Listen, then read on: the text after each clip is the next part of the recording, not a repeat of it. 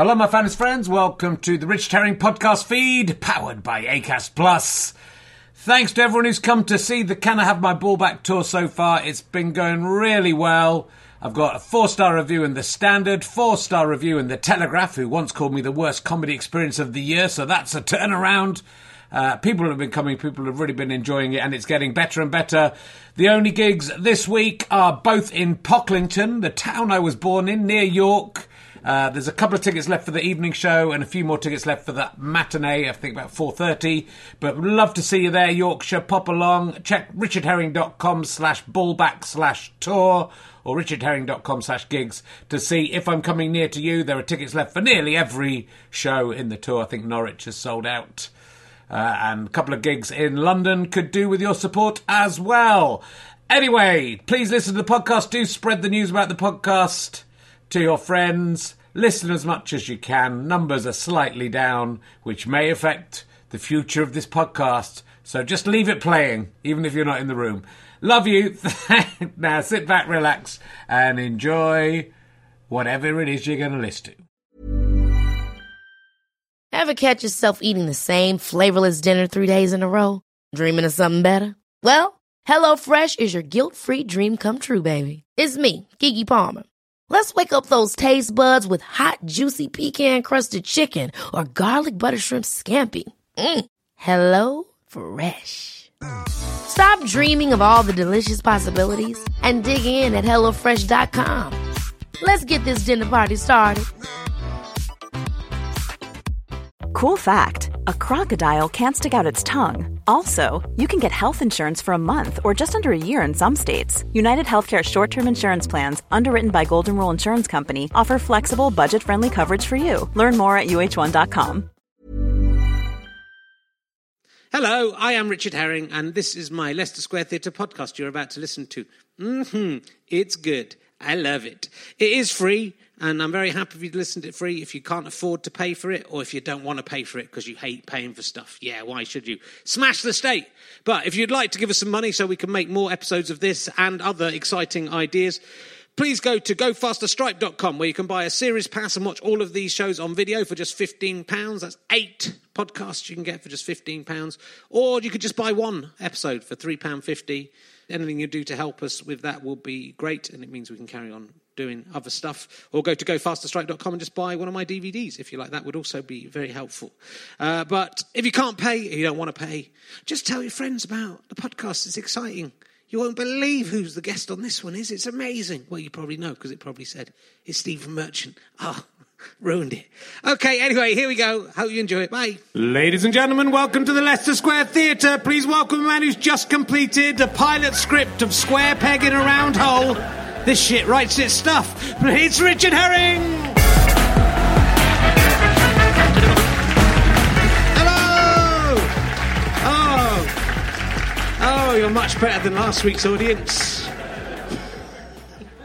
Welcome to Richard. It's only for me. Welcome Richard Herring's Leicester Square Theatre podcast, or as all the cool kids are calling it, Rahellestapa. We had some fun this week. It's been amazing stuff. Was there anything I didn't do in the last one? Probably not. No! I'll talk to the audience just to get them back into... I've got Eugene Toombs is back this week. He loves it. Fucking loves this show. See, if you can't sue us, he's come back.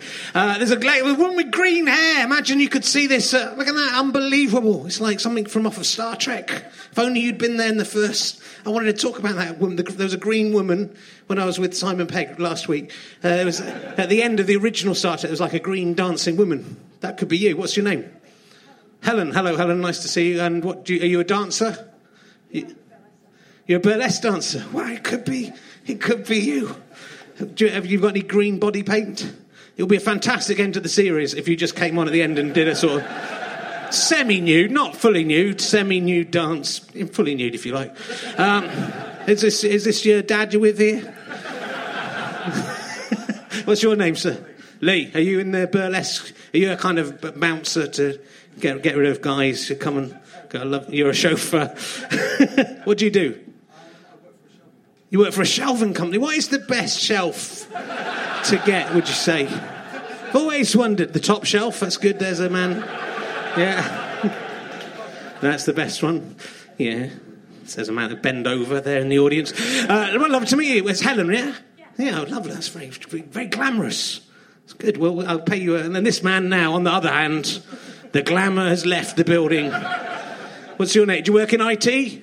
No. Fucking let's sit and chat. Let's have a 5-minute chat about your interesting life. What is your name? Martin. That's a good name. Don't let anyone tell you any different. And what do you do for a living? Everyone's on tenterhooks. I work in pensions. You work in pensions. Do you think if a man is 46 years old and he hasn't got a pension, is there anything you can do for him? It's never too late to start paying. Don't fucking start. Look at him. It is too late. How much would it cost me with my lifestyle, which is basically eating chocolate and drinking? How much a week would I have to pay for a pension starting today? Come on, do your fucking job. I came out here to see some comedy, not organise a pension. I'll get the paper out, I'll fucking sign it now. How much is it? How much is it? Just tell me how much it is. £200 a month? Fuck that. Well, I'll just keep the money. What I'm going to do, just sell my house. Yeah, fuck you. Fuck you, pensions. Sorry, it's taken a terrible turn. You're very welcome, Martin, to the show. I'm sure you're very good at pensions. And there's a kind of cool bearded man here drinking a Foster's lager. That's how cool he is. I was kind of trying to get sponsorship for the podcast. You don't work for Foster's, do you? Because I can't imagine you'd be drinking it otherwise. This is why I can't get sponsorship. What's your name? Bevan? Yeah. This is getting fucking great now. I might just fucking flick off this guest I've got. Yeah, flick off. I'm going to flick him off. And then talk to you. And what do you do for a living, Bevan? I'm a lawyer. You're a lawyer. Have I said anything so far in either this or the previous podcast that you think I could be sent to prison for? You're taking those lawyers, pensions. I like you, mate. Shelves. It's doing something. It's useful, isn't it? That's pension. You might not ever get to use. You might die. Shelf. Going to use that. Can use that straight away, can't you? Exotic burlesque dancing. Use that straight away. Is it exotic? Was it fair to say exotic? Depends where you are. Oh, look at that face there. Okay, so I'm sorry. It's getting close. It's near the end of it. It's near the end. Don't worry, sir. There's a businessman in his suit and tie there. I'll just get you on before we go. Have you come from work, sir? It's not you. It could have been you, but you're lucky you've escaped. It's him. What business are you working in, sir? Before you. IT. Do you work in IT? No. What do you do? You work for the police. Fuck you. I have not. Ben Evans, who's 12, was in my dressing room earlier, but there was no point we were left alone in there. I did not. It's terrible working in entertainment now. And talking of paedophiles, will you please... Definite paedophiles. Will you please welcome... You won't find out for a few years, but we all knew.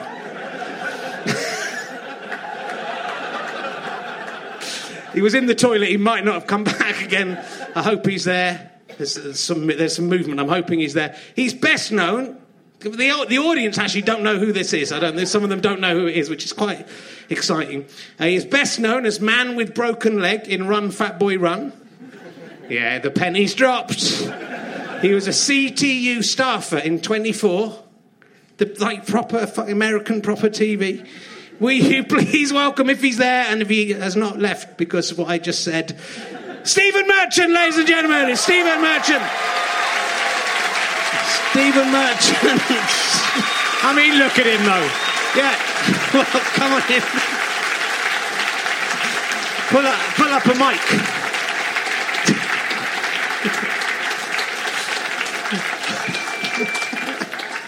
Hello. This is why your BBC One chat show only lasted one episode.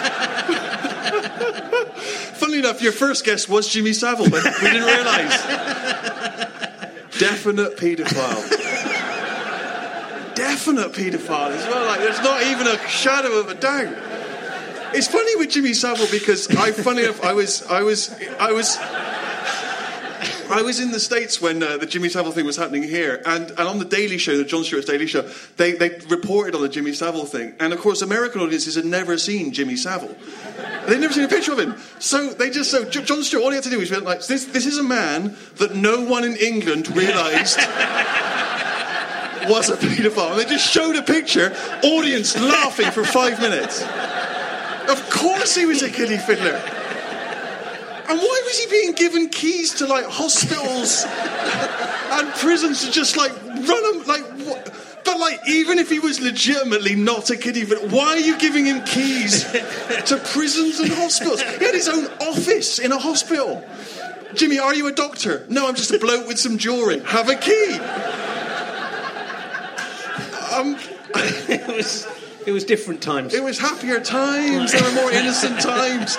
And what was amazing was the way that, like, suddenly every kind of 70s entertainer was talking about, like, so suddenly I saw a column and it was in The Sun and it just had Eric Bristow, I hated Rod Hull. And just, like, everyone suddenly mouthing off. When Paul Daniels is the only legitimate person, he's the most noble man of the 70s. Paul Daniels. Anyway, sorry, you were going to ask. Yeah, well, we can just chat, it's fine. Would you remember much about Run, Fat Boy, Run? Which I would say is Simon Pegg's worst film. Yeah, I was Man with Broken Leg. I was Man with Broken Leg. Yeah. And they asked me if I would do it. Yeah. There was a little moment in time where I was going to be in every Pegg film with no lines right. As such. And I was in Hot Fuzz, like, looking for a swan. Man looking for a swan, man with broken leg. And then it ran out of steam. They didn't want me anymore. There was a moment in time where it could have been a great thing, like an insider showbiz thing, and no. Did it feel like it was going to be a hit? Run, Fat Boy, Run? It was actually pretty successful, Run, Fat Boy, Run. I know it was. It was. No, it did all right. Yeah, it was directed by Ross from Friends. Oh yes, it was. Was it? Yeah. David Schwimmer. We didn't have to quite say. Call me. Could you just call me Ross? That would be really weird. And what about 24? That's a similar thing where you're in the background in 24. Is this what you mainly do? Is it because you wrote extras? People thinking, oh, he'll do it. He'll be an extra. Yeah. No, I sort of got to know the guy that created 24, and I was visiting the set because I was a fan, and then he said, put on this shirt and tie, and have this woman hand you a floppy disk. Those were the days, and that was what happened. Yeah, and then I'm just sat there, and I imagined that I was setting up like a Jack Bauer Facebook page. That was like how I imagined, like just a blog. But he didn't have time to write it himself, so it was just me writing Jack Bauer's blog. Yeah. Oh, good. So that's it. That's all I've got. Thanks, mate. No, thanks for coming. It's Steve Merchant off of the telly. I can't believe you're here. I want to tell you about, before we get into anything else, I think the first thing I have to... there's so much about you on Dirty Britcom Confessions. Oh, yeah. Which we've turned to a few times on this podcast. Yeah. These are... I mean, I think these are genuine things. I don't know if they're jokes. Simon was asking whether they were real, or maybe you were asking whether they were real or whether they were jokes. I think they're real fantasies. This is real fantasies. Of people. Here's one of yours. I want Stephen Merchant to fuck me with his size 14 feet. That's really distressing. Fine. I mean, beggars can't be choosers. What's the number? Is there a number on there? There's no contact details. Do you have size 14 feet? Size 14 feet, yeah. I'm not going to ask you if you've seen a Bigfoot, because you'll just say, I've got big feet, and that'll be the end of that. Yeah, you would. That's a shame for you, and you had that one ready. You had that one primed in the... Size 14. Does that worry you that person knows the exact size of your feet? It is a bit weird, isn't it? Yeah, how do they know that? Do they want the shoes on or off? But I'm fucking them with the feet. It might be a man, or it might be in a man's anus, I'm guessing. Oh, why is it... I was just going to wank him off. Why have I suddenly got to stick my foot in his anus?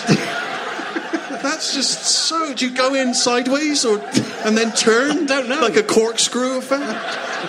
I've got very tiny ladies-like feet. That's I've got really distressing. I've got half my feet. Are or maybe wear those like an old sort of oldie jester's shoe with like a curl. It might be just I want to fuck him with not in with his feet. With his size 14 feet. Right. Okay, that's one of them. I I would like Stephen Merchant to fuck me methodically. Oh, yeah. Against the stacks in a library. Against the stacks in a library? Yeah, methodically as well. Yeah, they've got a very specific image now of this person who's sort of probably works in a library. Yeah. Someone who's a big fan of the Dewey Decimal System and just thinks we could fuck this up for an afternoon and then put it back in order again, obviously. I remember years ago, because that fantasy, the image that immediately came into my head is there's a scene in the film version of Atonement. Right. Where they're shagging in a library. I don't know whether that person had seen that. There's James McAvoy and Keira Knightley are getting it on quite heavily in a library. And I remember that image because even now, that film came out like a couple of years ago, and I was watching that film with my parents kind of at Christmas time. We got the DVD of it. And even now, I still have that discomfort of when a sex scene comes on in a film. I'm almost 40. My parents were in their mid-60s, and we were sat there watching it. And it's quite a nice film. It's quite sort of pastoral to start with. And then, about 20 minutes in, there's a letter being written on a typewriter, and the word cunt comes up. Just you're cunt. And I remember thinking I should start planning an escape now. I didn't think it through, but I should have seen it coming. And suddenly they go into the library, and I'm thinking, don't do it, Keira, don't, McAvoy, don't. And we're all sat there, and it's like the whole family knows what's brewing, and we're just sat there like that. And then she just starts, and they start kind of, and it's like the books are rattling and that. And honestly, I have this thing where I have to make conversation that suggests I'm not interested in the sex in any way. So we're just watching this, and they're shagging in the library, and I just went, that's a lovely bookcase. What do you think that's made of? Because I need a bookcase. What is that? Like a wall? Is that a walnut?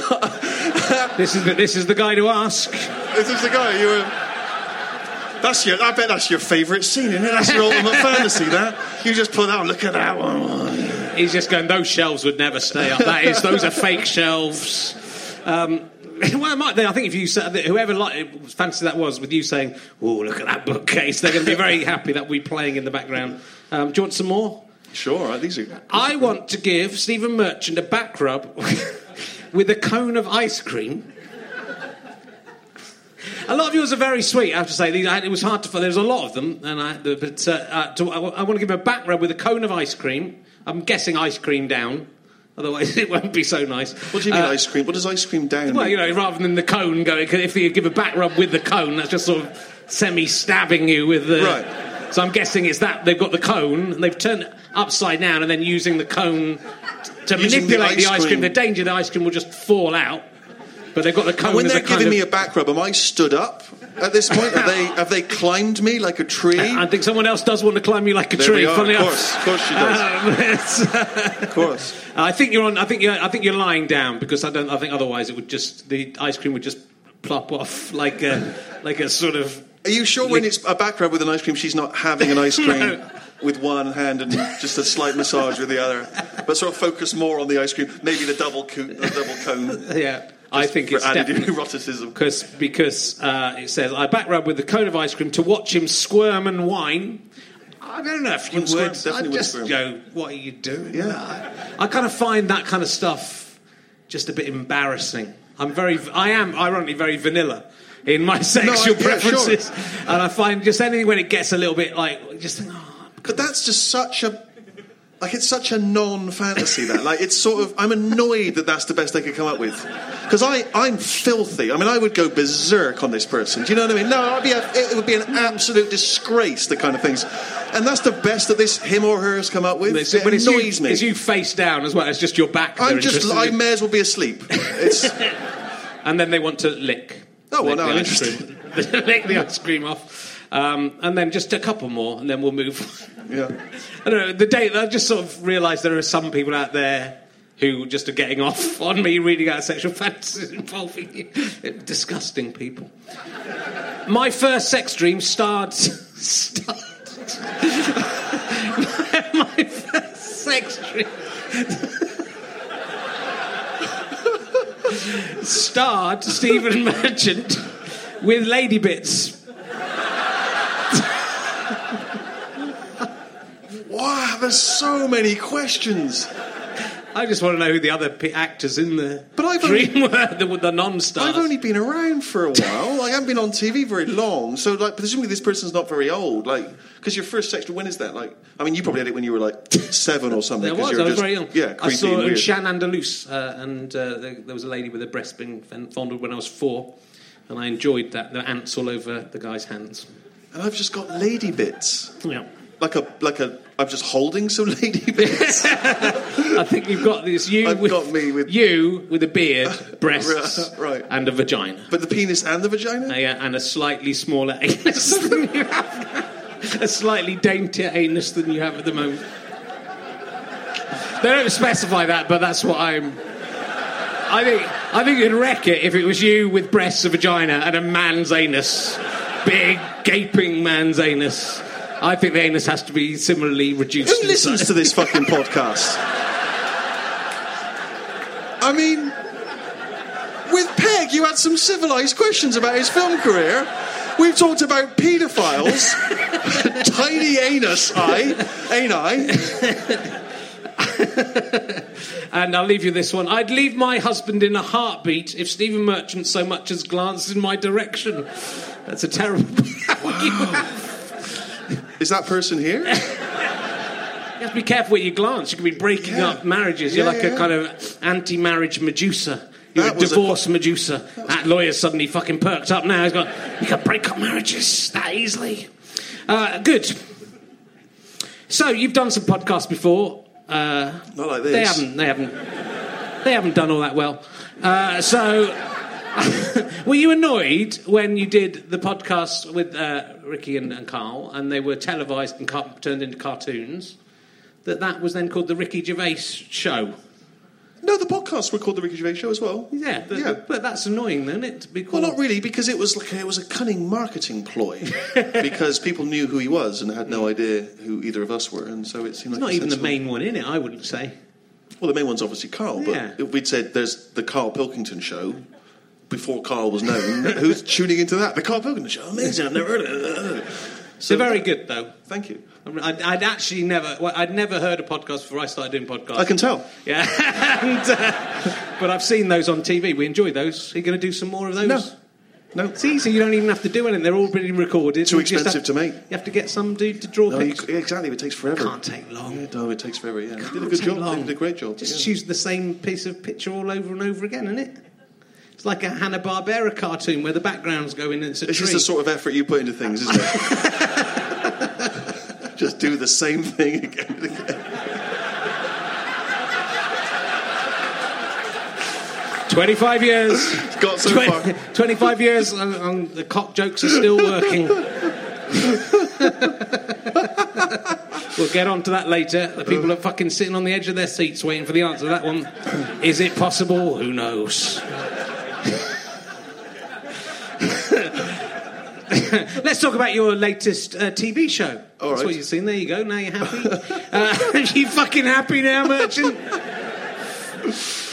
Which is called Hello Ladies. That's right. And is on HBO and Sky Atlantic. Yeah. If you're in the UK, which, let's face it, you are. Yep. It's quite interesting because I saw this. You came back to start doing stand-up a few years ago. Yes, and you were very supportive of that, and I appreciate it. And you gave me lots of gigs, and you were very... Yeah, but it was very exciting to see you back doing stand-up. A lot of this stuff then became the show, Hello Ladies, that you were working on, and then that's turned into an HBO sitcom. Yeah. Yes. Well, I'd done stand-up years before. I'd done stand-up in the kind of when I first left university, and then as you know, it's hard, and you're slogging up and down the motorway, and you're travelling around all the time, and then when the office and things happened, there was no reason to carry on. In my mind, it didn't seem like sensible to carry on, and I never really enjoyed it particularly. I was sort of doing it because my heroes were stand-ups, as opposed to sort of doing it because it was in my blood, and so I just stopped. And then a couple of years ago, I thought, I don't know, it felt like I sort of had unfinished business with stand-up, and obviously you can make silly money from it and put a DVD out and stuff, and so still available. So I make these myself No, with sure. that fucking Welsh bloke you met. It's not this... And so it just seemed like it was something worth going back into and dabbling with. Yeah. And my old act, I tried doing it when I came up. My old act that I did before I was on TV and stuff was where I was kind of a comedian who thought I would come on as myself, but no one knew who I was, and I would come on and be angry that they didn't know who I was. Yeah. And the idea was that I thought I was a real big shot, specifically just outside Bristol, and within the kind of 10-mile radius of Bristol, I was huge. But obviously, wherever I played, unless I was 10 miles out of Bristol, no one knew who I was. And so I would get angry. I'd come on and be like, why are you giving me attitude? And so I'd go off. And it was one of those sort of anti-comedy things where I never got to the act. I keep promising an act that never shows up. And I keep promising this Pringles joke. I'm going to do a joke there about Pringles. It'll blow your mind. It'll blow your fucking mind, all right? And then I would sort of get to the end of 20 minutes and be really angry and sort of begrudgingly do the joke about Pringles, which was... the slogan for Pringles is "Once you pop, you can't stop." But if that's the case, why have they got a resealable lid? And so I'd get that kind of response, and then I'd go, oh, fuck this shit. And then I would leave angry. I'd say, I'm going to leave now, clap, and I'm going to walk off the stage, and I would just put the microphone back and just I'm going to leave. And I would walk off the stage and then leave it, and they would clap, and it would sort of go quiet. And then I would just walk back out again and just go, you can't get out that way. It was great. It was the most fun I've ever had on the stage, and just and then just have to make my way through the audience and make it really painful. And then I tried doing that once I'd been on TV, and they were like, "Why are you being so mean? We know who you are." So I had to change it all from scratch. Yeah. What is best, Wookey Hole or Cheddar Caves? Well, I've never been to Cheddar Caves. You've never been to Cheddar Caves? And the problem with Wookey Hole is that I went there on a school trip, but every school trip, everything that I saw on a school trip is coloured by the fact that all the people that I was on a school trip with hated everything. You know what I mean? So Wookey Hole, shit, this is shit. This is shit. And then you go and see Macbeth. This is shit. This is bullshit. And so there's nothing I enjoyed when I was a kid, because you weren't allowed to ever enjoy something. And at Wookey Hole, isn't there I'm sure there's a thing that you can go in a room where a woman shows you how to make paper.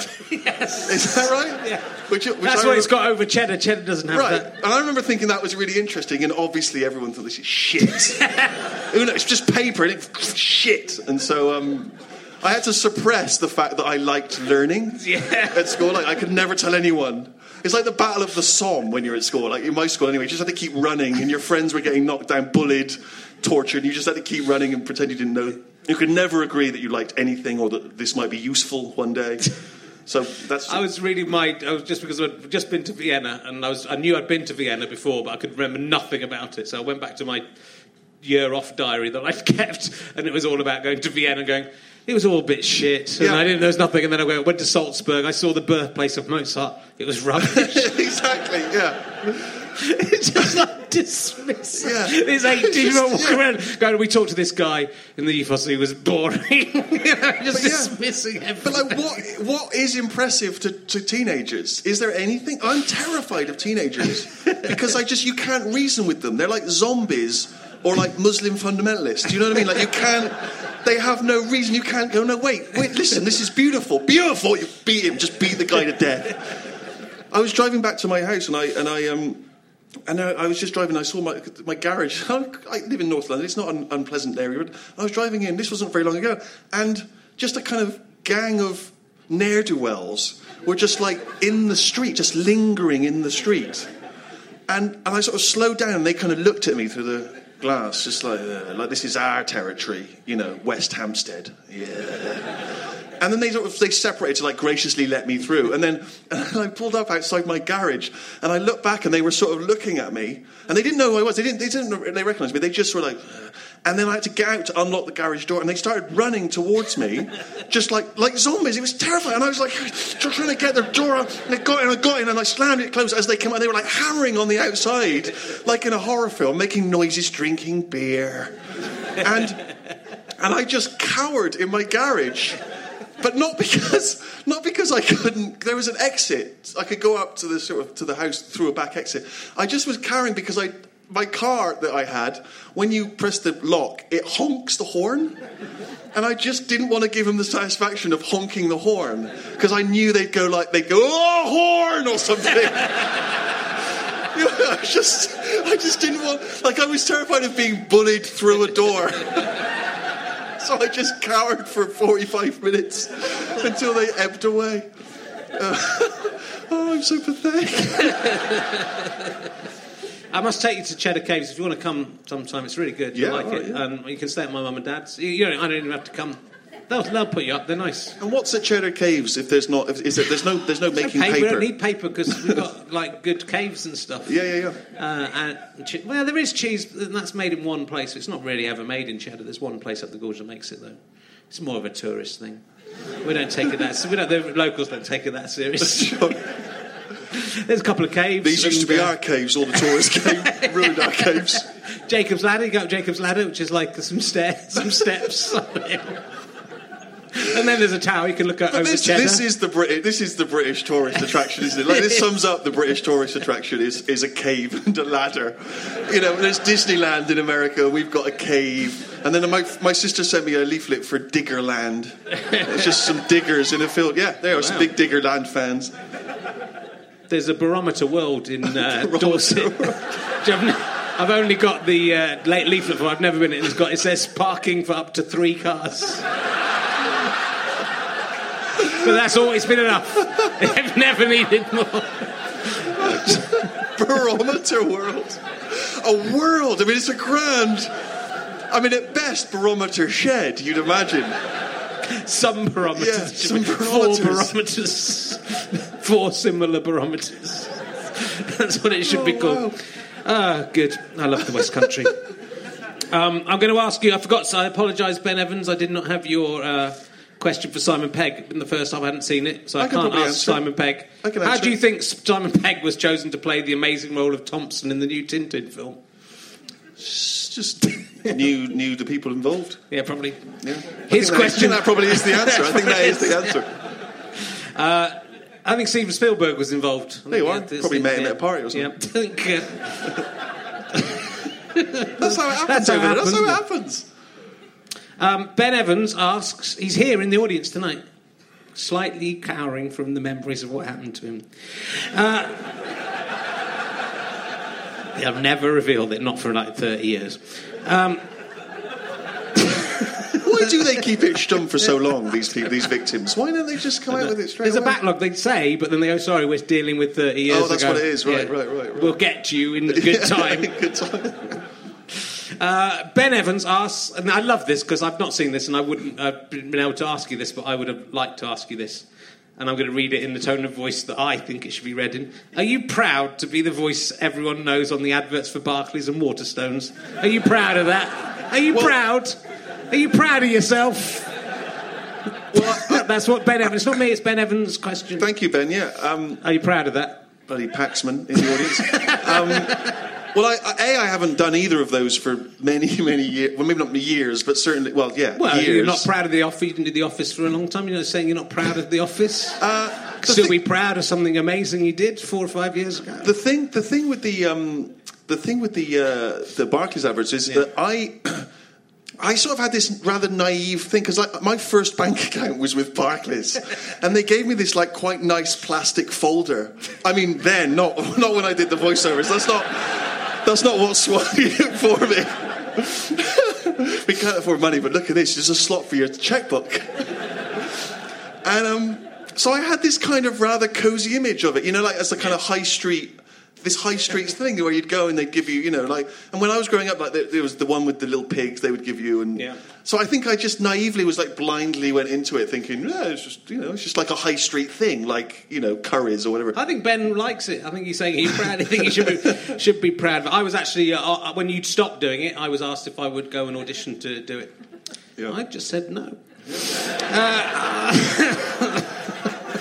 Yeah, but you don't realise that, as far as you know, I took my parents on a beautiful cruise around the world with the money from that ad. You could do that with the money you got from The Office. I'd already taken them on a wonderful transatlantic cruise. I was going the other way round this time, which is what they'd always wanted. So we will... Brackets, I've never taken them on a cruise. I could have done, and I might still do. Talking of The Office...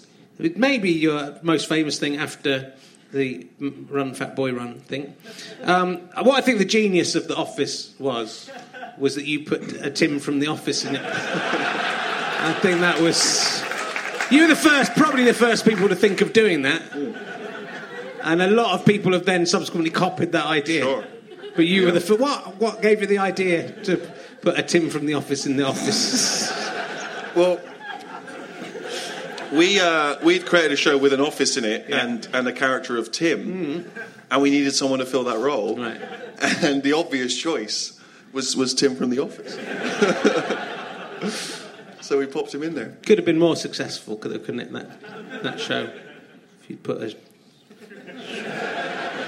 Shrek. If you'd put a Shrek in it.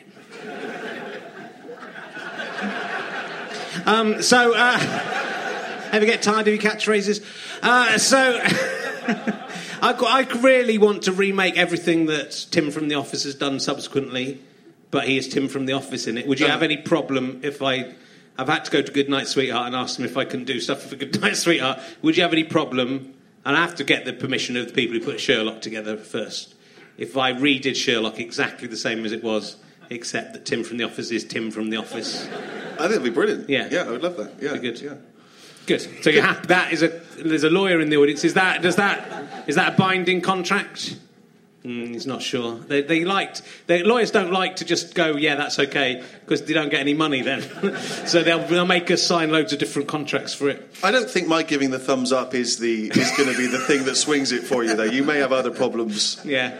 Well, it's the start. It's just the starting point of doing it. Yeah. What I'm quite interested in about The Office is in its. It kind of was quite a slow burner, right? And I'd heard that the BBC Two executives did not really like it. Is that to begin with?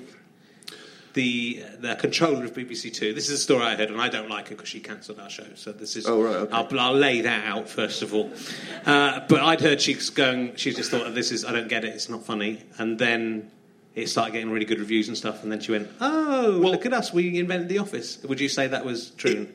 In all honesty, I don't know if that's true because they kept us insulated from the opinions of the executives of the BBC. We never really found out. The only thing that leaked out was that they had tested it in front of audiences, and it had got the lowest score ever. The only thing that had got a lower score was women's bowls. Which I didn't even know they televised, but apparently they did. But men's bowls was a smash. That was a smash. That used to be in the place of Strictly Come Dancing, if you remember. So I don't know if she liked it or not. Yeah. But I cannot use information I have to fuel your hatred. But I think it's quite interesting because in fact, this happened to a lot of big shows that become very. Only Fools and Horses. Mm-hmm. They showed it for a series. Right. It wasn't very successful. No one saw it. No one really reviewed it. Then something like the Olympics was cancelled or whatever. They couldn't show the Olympics. That famous 1982 Olympics they cancelled that year. There was an alien invasion or something. Oh no, that was V. There was V. But they showed it again, and then it was massive success, which sort of. And that happens a lot. That's very right, and I think that happens a lot with things. And I think unfortunately now you don't get the time to let things breathe in that way. But yeah, I mean, but also I think with sitcoms, you need the reason that they work is because people get to know the world and the characters, and then the jokes start to make more sense once you sort of understand who these people are and what makes them tick and everything. And it's a bit like sort of, I don't know, if you judge it on a pilot episode, it's like judging a book literally on the first chapter, or judging a film on like the first 30 minutes. Like, I mean, I know we do that, but like you'd be there's a number of films that wouldn't make a lot of sense if you switched them off, before they get going. Yeah. And so I think it's very unfortunate that a lot of things don't get that chance anymore, and we certainly wouldn't have survived. I think nearly everything that I really love, the first time I saw it, I really didn't like it at all. Right. And I think even The Office might be included in that. Yeah. But I really do. I mean, I actually really love the American version of it. I think more than at least sort of the first 4 or 5 series of it. Then it sort of goes a little bit awry, I think. Right. But it's quite. It's such an amazing, interesting idea, and I think they take it to another level in terms of doing so many episodes. Is what I mean. I think that they kind of concentrate on the peripheral characters a bit more, don't they? I mean, how much did you have to do with the American version of it? Now that I've just said the last 3 series of it were shit. I wasn't involved heavily, no. But I mean, I think for me, like I'd seen a lot of kind of other shows that they tried to transfer in the past, and they hadn't been successful. And I think part of that reason was that the original creators from England had tried to do the American version. Yeah. And that seemed foolish to me because I'd never worked in an American office. And we think they're kind of similar, but actually there's so many things that are... I didn't realise that in America they don't have pub quizzes. Like a pub quiz is such a British thing. You know, they don't have that in France or anywhere else. And so it's sort of odd that, things like that you would just assume, are kind of universal. That's not the sole reason the show was a success in America, because they removed the pub quiz episode. But you know what I mean? Like, it seemed important to kind of let American people do a version of it with American sensibilities, which is what we did. So I sort of take pride in Ricky and I not being involved. Yeah. That's by graciously not doing anything and just taking their money, we helped the show succeed. But I think it's a rare case. It's nearly always that is a disaster when people take, either way. The only one that really worked was Who's the Boss becoming... I can't remember what it was called now, damn. It would have been a brilliant reference that one person got. Do you remember Who's the Boss with Tony Danza? No. Yeah, see, one person gets it. Okay. And then that became... Then they did it with one of the McGann brothers. It was called Home to Roost. What? The Upper Hand. Do you remember The Upper Hand? No. That's why that is a successful piece of observational comedy.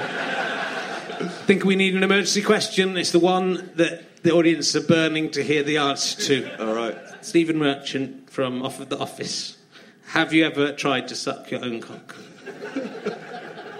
I did a big serious bit in the middle there about The Office for you. Yeah. And now you have to do... People will get edgy if there's not cock stuff in there for a bit. I have never attempted to suck my own penis. However... Oh.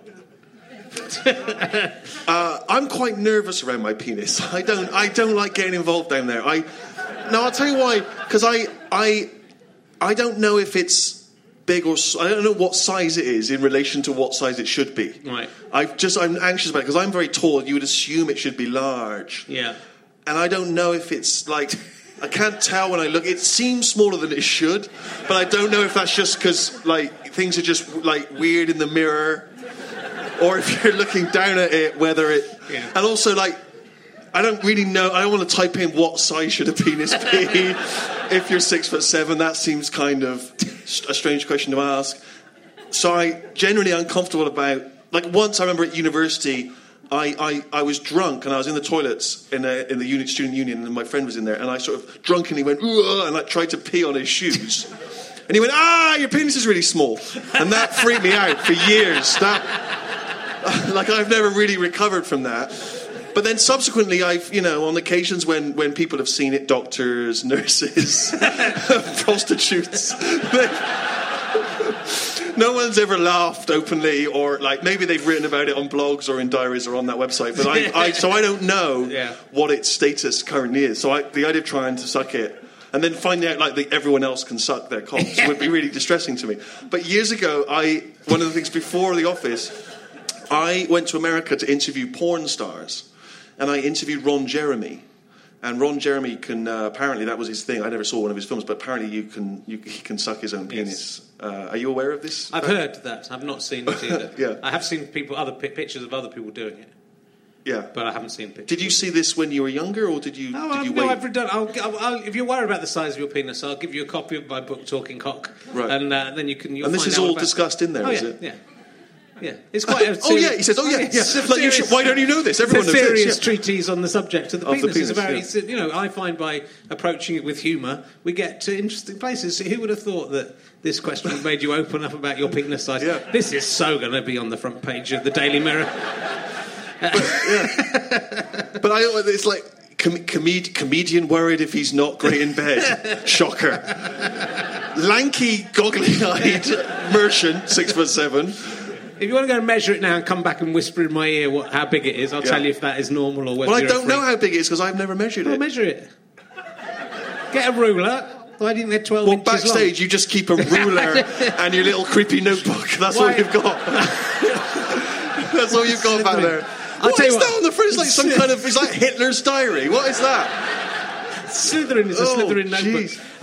If you like, you can measure... We can use... Measure it together. I know how long mine is, so we can measure. Do you measure them when it's erect, or is it a flaccid? Erect. Because but how, like fully erect? Yeah. If you can get fully erect.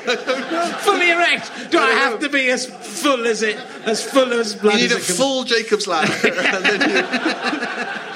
Oh, disrespecting. All I really want to do is just put my penis against your penis. Just touch against this. This will be on this side. Is yours quite a? Well, because the advantage I have over you for once in my life is that I'm quite a short guy. Right. I'm quite chunky guy. So, this is the thing. You only need need a relatively short penis and it'll look great. Exactly. Which if you're a tall man like that, you need a super long penis. Yeah. You know what I mean? Which is unfair. Yeah, and you obviously haven't got that. There you are. I love how excited you are about that.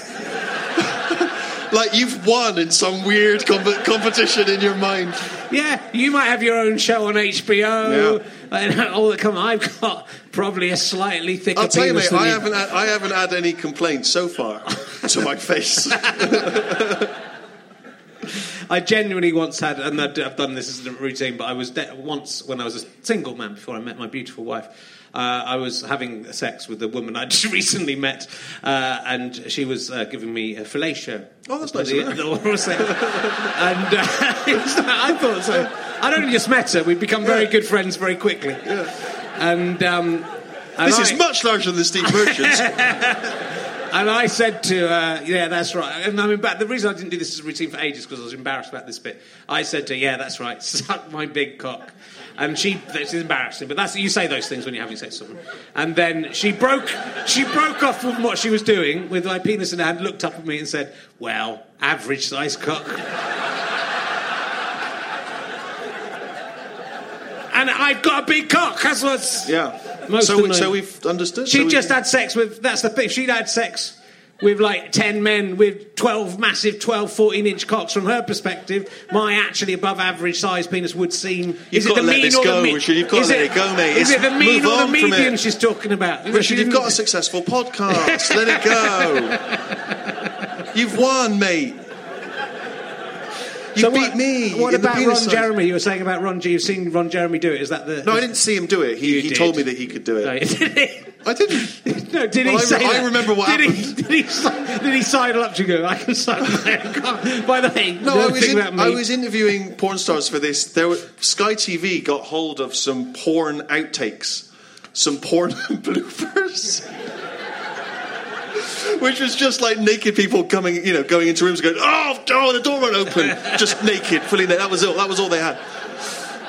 And I've come too soon. Anyway, so Sky TV thought we can get a couple of TV shows out of this. So they made a show called Porn Crackers. And they thought, who do we need to do some field reports in LA?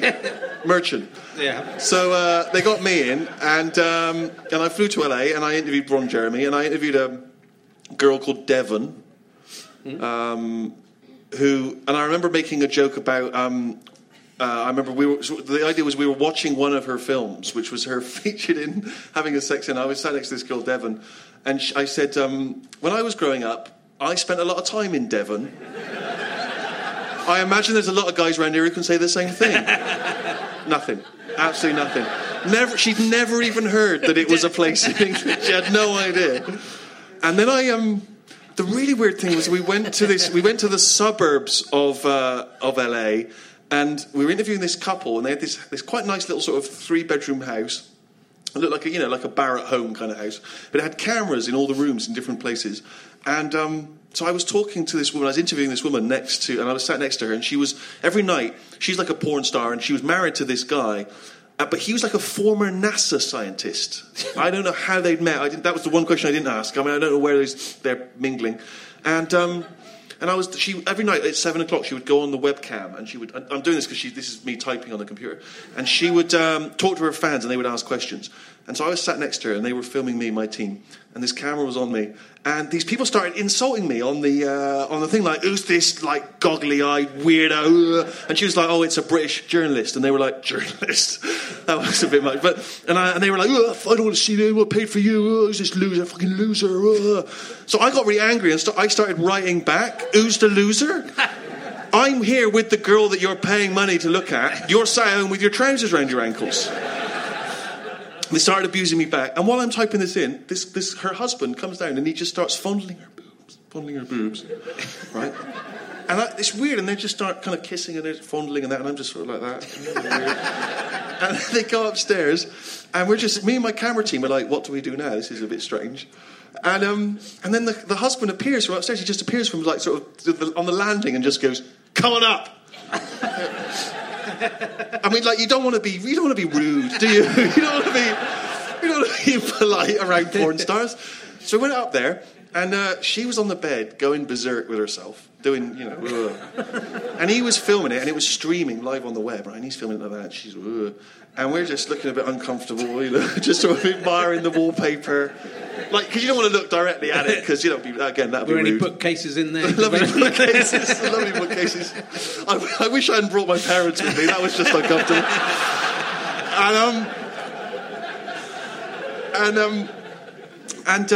Anyway, so he says, I'm going to join in. So he gives me the camera. He goes, film it. And he jumps on the bed and starts doing her. And now I'm just standing with this camera.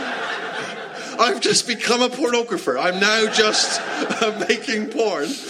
And I remember thinking that all those guys that had been insulting me are watching this live. So I just pointed the camera at the wall.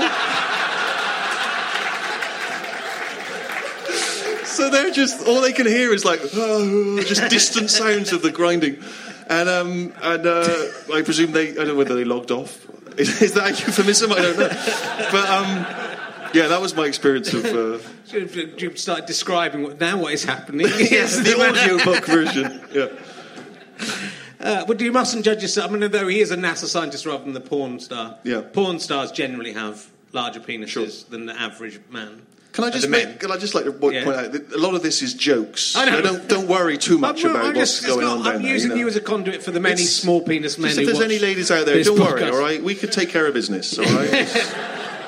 He could take care of business and I could film it. I'm an expert. Now, in your show, Hello Ladies, and your stand-up show, Hello Ladies, yeah, same title. I've just noticed. I love being incompetent. It's a joke. It's a very honed character. Should I ask a question?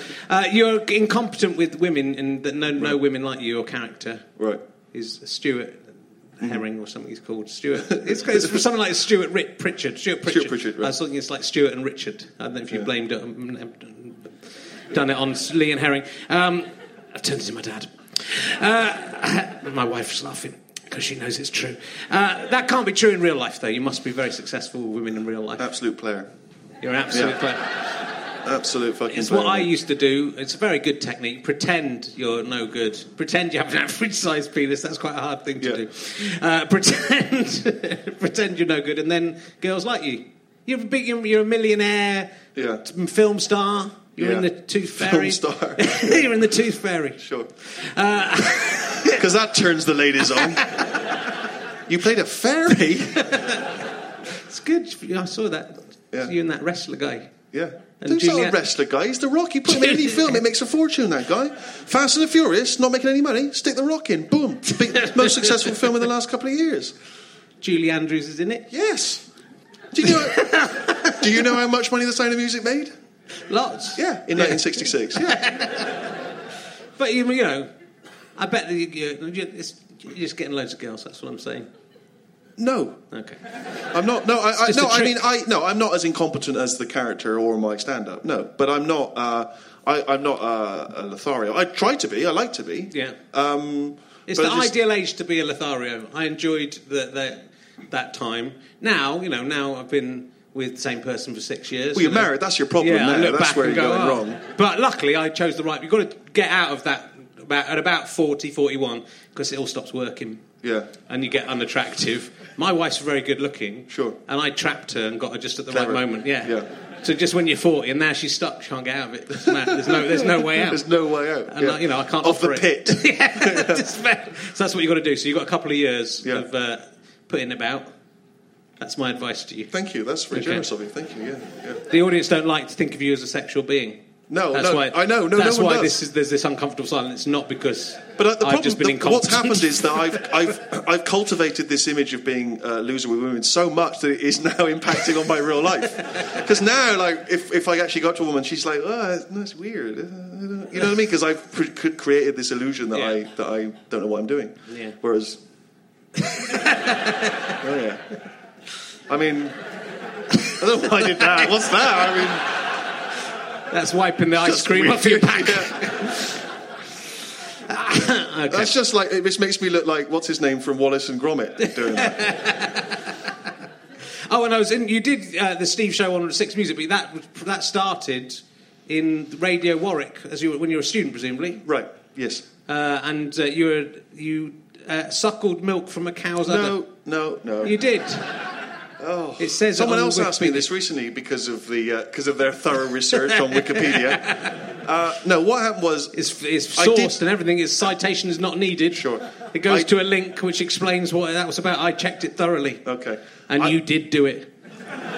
I've sucked milk. I'll tell you so you feel comfortable. I've drunk milk out of a goat's teat directly. Okay, we've already established you're a pervert. All right, that's fine. I have never suckled cows' teats. This is what happened. Ricky, when we used to do radio, used to make jokes that his friend Robin Ince, who you probably know and who has done stand-up comedy for years and who was excellent, he used to make jokes that Robin had suckled milk from teats of animals for some Ricky reason. Somehow this has become, I did it on my student radio. That's the reality. Wikipedia. Yeah. Well, did you attempt to give away an Aerosmith album to people on a toilet? That sounds more like the sort of thing we would have done, yes. Yeah. That kind of crazy antic. Did you do a sketch about At Home with Fred and Rose West? Yes. All right, we were students! I didn't realise it was distasteful. I was trying to be irreverent, but it was before it had come out what they were doing. Yeah. We just had insider information because we were from the West Country. You'd wonder why not all the team were coming back from the visits. Yeah. Yeah, that's right, I went there. You were in Blockbusters. I've seen you on Blockbusters. Do you mean I was in Blockbusters? You saw me in the video store Blockbusters. I was on Blockbusters. On 1997, yes. But not with Bob Holness. No, it was a version where they brought it back with Bob Holness. You were quite old. Why were you on It's for Children? You're like 23 or something. Well, what had happened was my friend had been on it years before when it was students, and he said it was the best time of his life, and he had just had like a rock and roll decadent time. Not with Holness, but just, with all the other contestants. They just ran amok in a hotel, going crazy, getting drunk. And they said they were bringing it back, but for like people of all ages, like anyone could apply. And I remember thinking, this will be great. I'll just go into Manchester where they film it, and I'll just run amok in the hotel with all the other cool quiz show contestants. And obviously when I got there, I was like 22 or whatever, and then everyone else was sort of 60 plus. And it was very hard to get them to get drunk in the bar or get off with them. So it wasn't as exciting as Did Aspel come to the bar? I never saw Aspel at the bar. No, he kept a distance, to remain aloof. I wonder what's happened to Michael Aspel. He's just got too old, I guess, has he? Did you keep in touch with him? I didn't stay in touch. I got 3 questions right. It was pathetic. It was a shameful appearance. You started well. I thought he was going to win, and then that was pretty much it. You went to 2 girls. Right. Girls are smart as well, Richard. They can win contests. There's 2 of them. It's not a fair contest. It's not a fair fight, you didn't get a gold run. My friend Ben Moore got 5 gold runs on the original with Bob Holness. He went to America and met Mr. T. Was that his prize? Well, I think he went to Universal Studios and met Mr. T in Universal Studios. Working there. I think so. I imagine he was properly working there. Oh, it's been going on a long time, isn't it? You're tired? I'm tired. We're going to press on, though. You seemed a lot more respectful to Simon. I was. He's in Star Trek. You're in the fucking Tooth Fairy. Shut up. You're not even the main tooth fairy. If you were the main tooth fairy, I was a friend of the I would tooth fairy. take you more seriously. Sure. I enjoyed the tooth fairy. Yeah. I haven't Why seen... are you watching the Tooth Fairy? It's for kids. You creepy man, aren't you? You really are. I'm a big fan of watching... Has anyone seen this wife of yours? You're in movie 43, which I haven't seen. That's not a good film.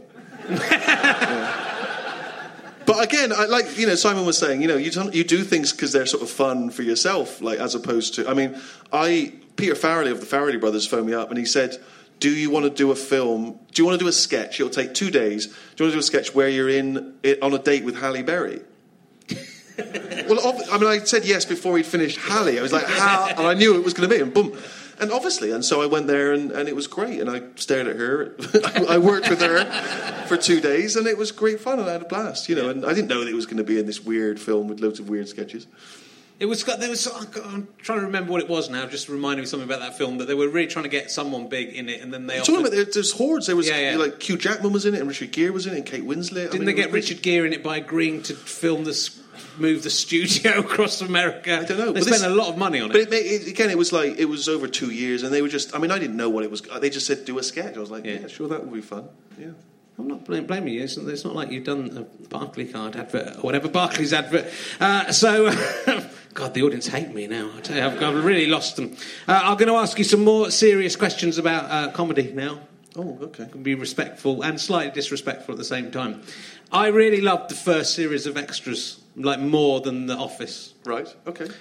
Why did you choose to... I mean, it felt like the second series was a different sitcom. Yeah. It felt like you could have just started with something completely different because it wasn't anymore about extras. Right. Because they all became successful. Right. It felt to me there was a lot more mileage still in having them as sort of failures, but then they all became sort of successful. Well, it just seemed like it was interesting to explore the idea of like someone who's been struggling up the chain and then he gets up the chain. And then seeing what happens to him once he gets there, and kind of how he's corrupted by it, and that just seemed interesting. I mean, I apologise if you didn't enjoy it, but at the time it seemed interesting. Wrecked it for me. Yeah. Well, also I kind of thought about.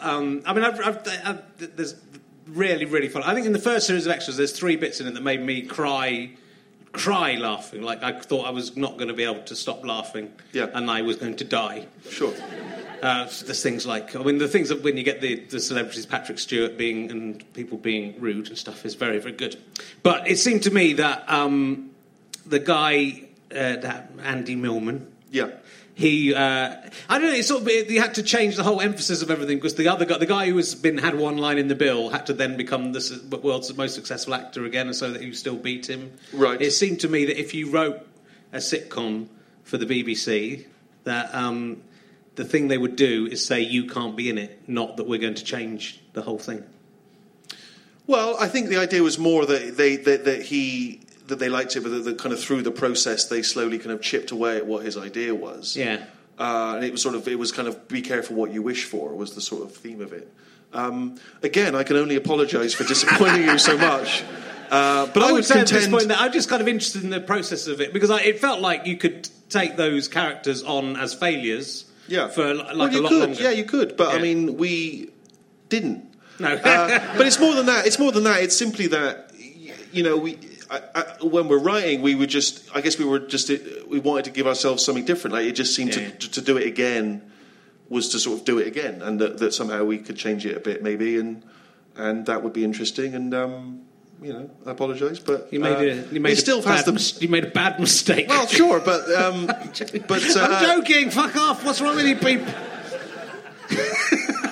I'm just kind of interested. I'll tell you what I'll do. I'll send all scripts in future to you beforehand. Did you hear about my idea about Simon Pegg? I could do one Simon Pegg, square peg in a round hole. Yeah, I've always wanted to do one called Merchant's Navy, where I have a navy. That's it. I haven't come up with the rest. But feel free to fill in the blanks. But don't fuck it up on Series 2.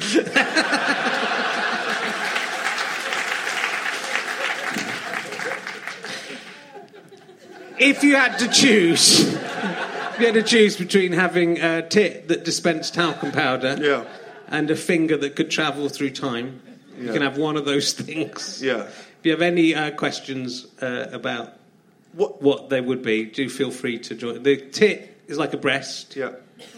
You squeeze it and talcum powder comes out. Now think of that. But I don't really use talcum powder, right? You could share the talcum powder with the poor children. Right. So if you saw like a lady changing a nappy... Is that what they need, poor children? Yeah. Talcum powder? It's one of the things they need. Yeah. They're not washing, presumably, these poor children, these orphans. They could sell the talcum powder and for basic provisions. Or the finger can travel through time and can do touch stuff. But I can't see where it is. No, you can look. I reckon you can look. I haven't thought that. I haven't thought that. Like, go in there and you can look. I can peer through the hole. Yeah. And you'd be able to say, right, finger, Berlin, 1945. Oh, my eye. Mon eye. And why am I going to Berlin 1945 when the war has ended? So it's like, I just want to see the rubble. That's a very specific moment. There's not much you can do, but you can just, go, hey, Hitler. And can I can give Hitler the finger, or I can just beckon to people, to Goebbels to come closer, and then poke him in the eye. I mean, it's clearly better than if you're talking about it full of Really? I mean, it's a no-brainer, isn't it? Yeah. It is, but it's still an interesting question. It's not, though, is it, really? Don't come here criticising my questions. I've worked very hard on these questions. How dare you say they're not good? Oh, I like your second series of questions more. I really like the second series. Fuck off! Don't. That's the one with the David Bowie song. That's a funny song. All right. Self-indulgent. Self-in-fucking-indulgent? Jesus Christ! How long have we been? It's the end of the series. I can't leave it on this. You've been so nice, and we had so much fun, and I feel I've spoilt the time. I've got overexcited and tired at the end. I've spoilt the whole day with my serious questions. If I just stuck to, suckling cows. Have you ever seen a ghost? No. Are you sure? No one's ever seen a ghost. People think they've seen ghosts, but they were mistaken. Sorry to ruin it for you guys. I used to do this radio show on the BBC World Service, all the glamorous jobs, and there was a man once. They brought him in to interview him, and he had invented a machine that could tell you if ghosts had been in the room. And everyone on the show took it completely seriously, 100% serious. And he had this machine, and it was like homemade, and it had two lights on it, green and red. And he would leave it in the studio overnight, and then the next morning we interviewed him on the show. And I said, so what happens? He said, if there's been any ghostly presence, then the green light will light up. Green light lit up, obviously. And I went, how did that work? And he said, well, if there's a ghost, it lights up. I know. I said, I understand that. But how? He went, well, a ghost coming. I went, I know, I understand.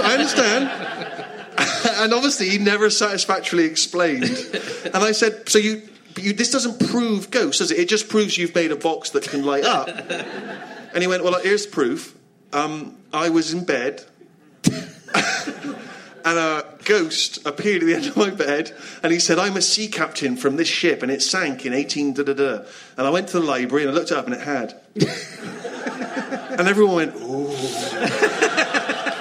And I went, okay, thanks for that. And that's it. You can argue with someone's claim that they've seen a ghost. Yeah, that's pretty good evidence. That's solid evidence. But did he ever take the box into a room and the green light didn't come on? Never. There's always a ghost. There's always a ghost. It's not a very useful thing. All right, look, Oliver Tribe, who's from Wales, I'm guessing, has asked you a question. Yeah. This will be a bit nicer than the questions I've been asking.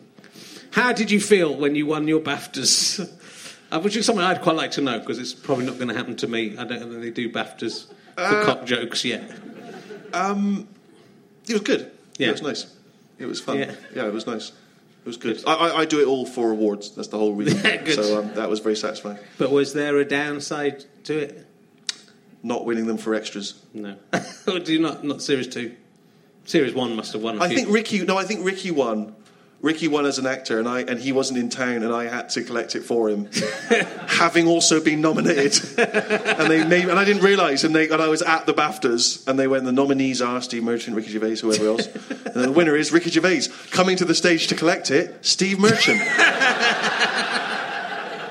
I was like, no one had checked this with me, and I had to go up there and kind of give an impromptu speech and not seem angry or bitter. It was very bizarre.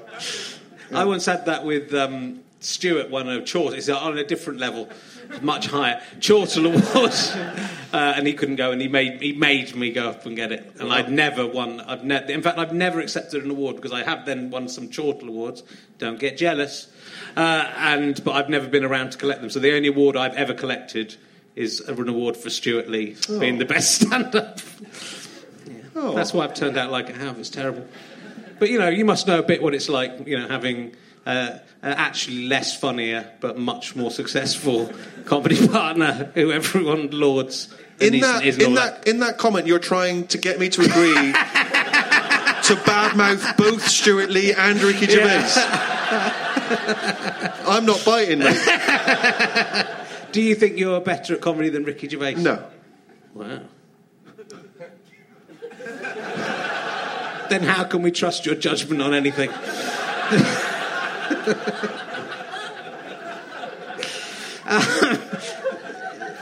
It's been mainly fun, right? We've mainly had a good time. It's been like Parkinson. If Parkinson had Parkinson's and was just mean. Have you ever seen a tooth fairy in real life? No. Ladies and gentlemen, Stephen Merchant. You have been listening to Richard Herring's Leicester Square Theatre podcast with me, Richard Herring, and my guest, Stephen Merchant. The music was by Pest. Thanks to Orange Mark at the British Comedy Guide and all the staff at the Leicester Square Theatre for letting us come and do our show here. And to Chris Evans, not that one. No, not the one from the Avengers. No, not that bloke from work, He's from Wales. That probably doesn't narrow it down. It was produced by Ben Walker. It's a Fuzz, Go Faster Stripe and Sky Potato production. Hooray! Thank you for listening to Richard Herring's Leicester Square Theatre podcast. That's the end of the series, but that wasn't bad, was it? If you've enjoyed them and you want to give us some money, why not go to gofasterstripe.com and buy them all on video? There's 8 of them you can get for just £15, and there's Series 3 as well. You can pick up all those for £15 as well. Or just go to gofasterstripe.com and you can buy one of my DVDs. Oh, by the way, if you're interested in knowing what that song was called, it was by Pest. It's Try Again, from the album All Out, Fall Out. That's one of my favourite albums. They don't need to try again. It was good as it was, wasn't it? But producer Ben also says that he has produced 2 other podcasts called Do the Right Thing and Pappy's Flatshare Slam Down Christmas Special, which you get from iTunes and the British Comedy Guide for free. So go and they're very funny. Check those out. If you want to come and see me on tour, We're All Going to Die. All the tour dates to come are at richardherring.com/WAGTD. Would love to see you there. And if not, just tell your friends about this. We're doing some more of these, I think, in February or something. I don't know. I'm not that far ahead. And there'll be more fantastic guests. Please support us if you can, and we can keep going. If you don't, we'll just stop doing it. It's all right, innit? No skin off my nose. Fuck you. All right, bye. Hey, it's Danny Pellegrino from Everything Iconic. Ready to upgrade your style game without blowing your budget? Check out Quince. They've got all the good stuff, shirts and polos, activewear, and fine leather goods, all at 50 to 80% less than other high-end brands. And the best part? They're all about safe, ethical, and responsible manufacturing. Get that luxury vibe without the luxury price tag. Hit up quince.com/upgrade for free shipping and 365-day returns on your next order. That's quince.com/upgrade. Hold up. What was that? Boring. No flavor. That was as bad as those leftovers you ate all week. Keke Palmer here. And it's time to say hello to something fresh and guilt-free. Hello Fresh. Jazz up dinner with pecan-crusted chicken or garlic butter shrimp scampi. Now that's music to my mouth. Hello Fresh. Let's get this dinner party started. Discover all the delicious possibilities at HelloFresh.com. Imagine imagine the softest sheets you've ever felt. Now imagine them getting even softer over time. That's what you'll feel with Boll & Branch's organic cotton sheets. In a recent customer survey, 96% replied that Boll & Branch sheets get softer with every wash. Start getting your best night's sleep in these sheets that get softer and softer for years to come. Try their sheets with a 30-night guarantee. Plus, get 15% off your first order at bollandbranch.com. Code BUTTERY. Exclusions apply. See site for details. Thanks for listening. richardherring.com/gigs. GoFasterStripe.com for all my books, downloads, all that sort of shizzle. Oh yeah, I know all the cool words. And would love to see you on the Can I Have My Ball Back tour if you can make it. Bye.